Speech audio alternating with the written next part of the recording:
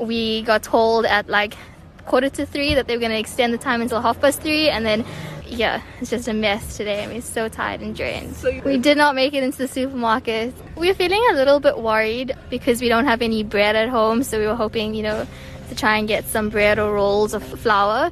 I've been feeling so anxious and so scared.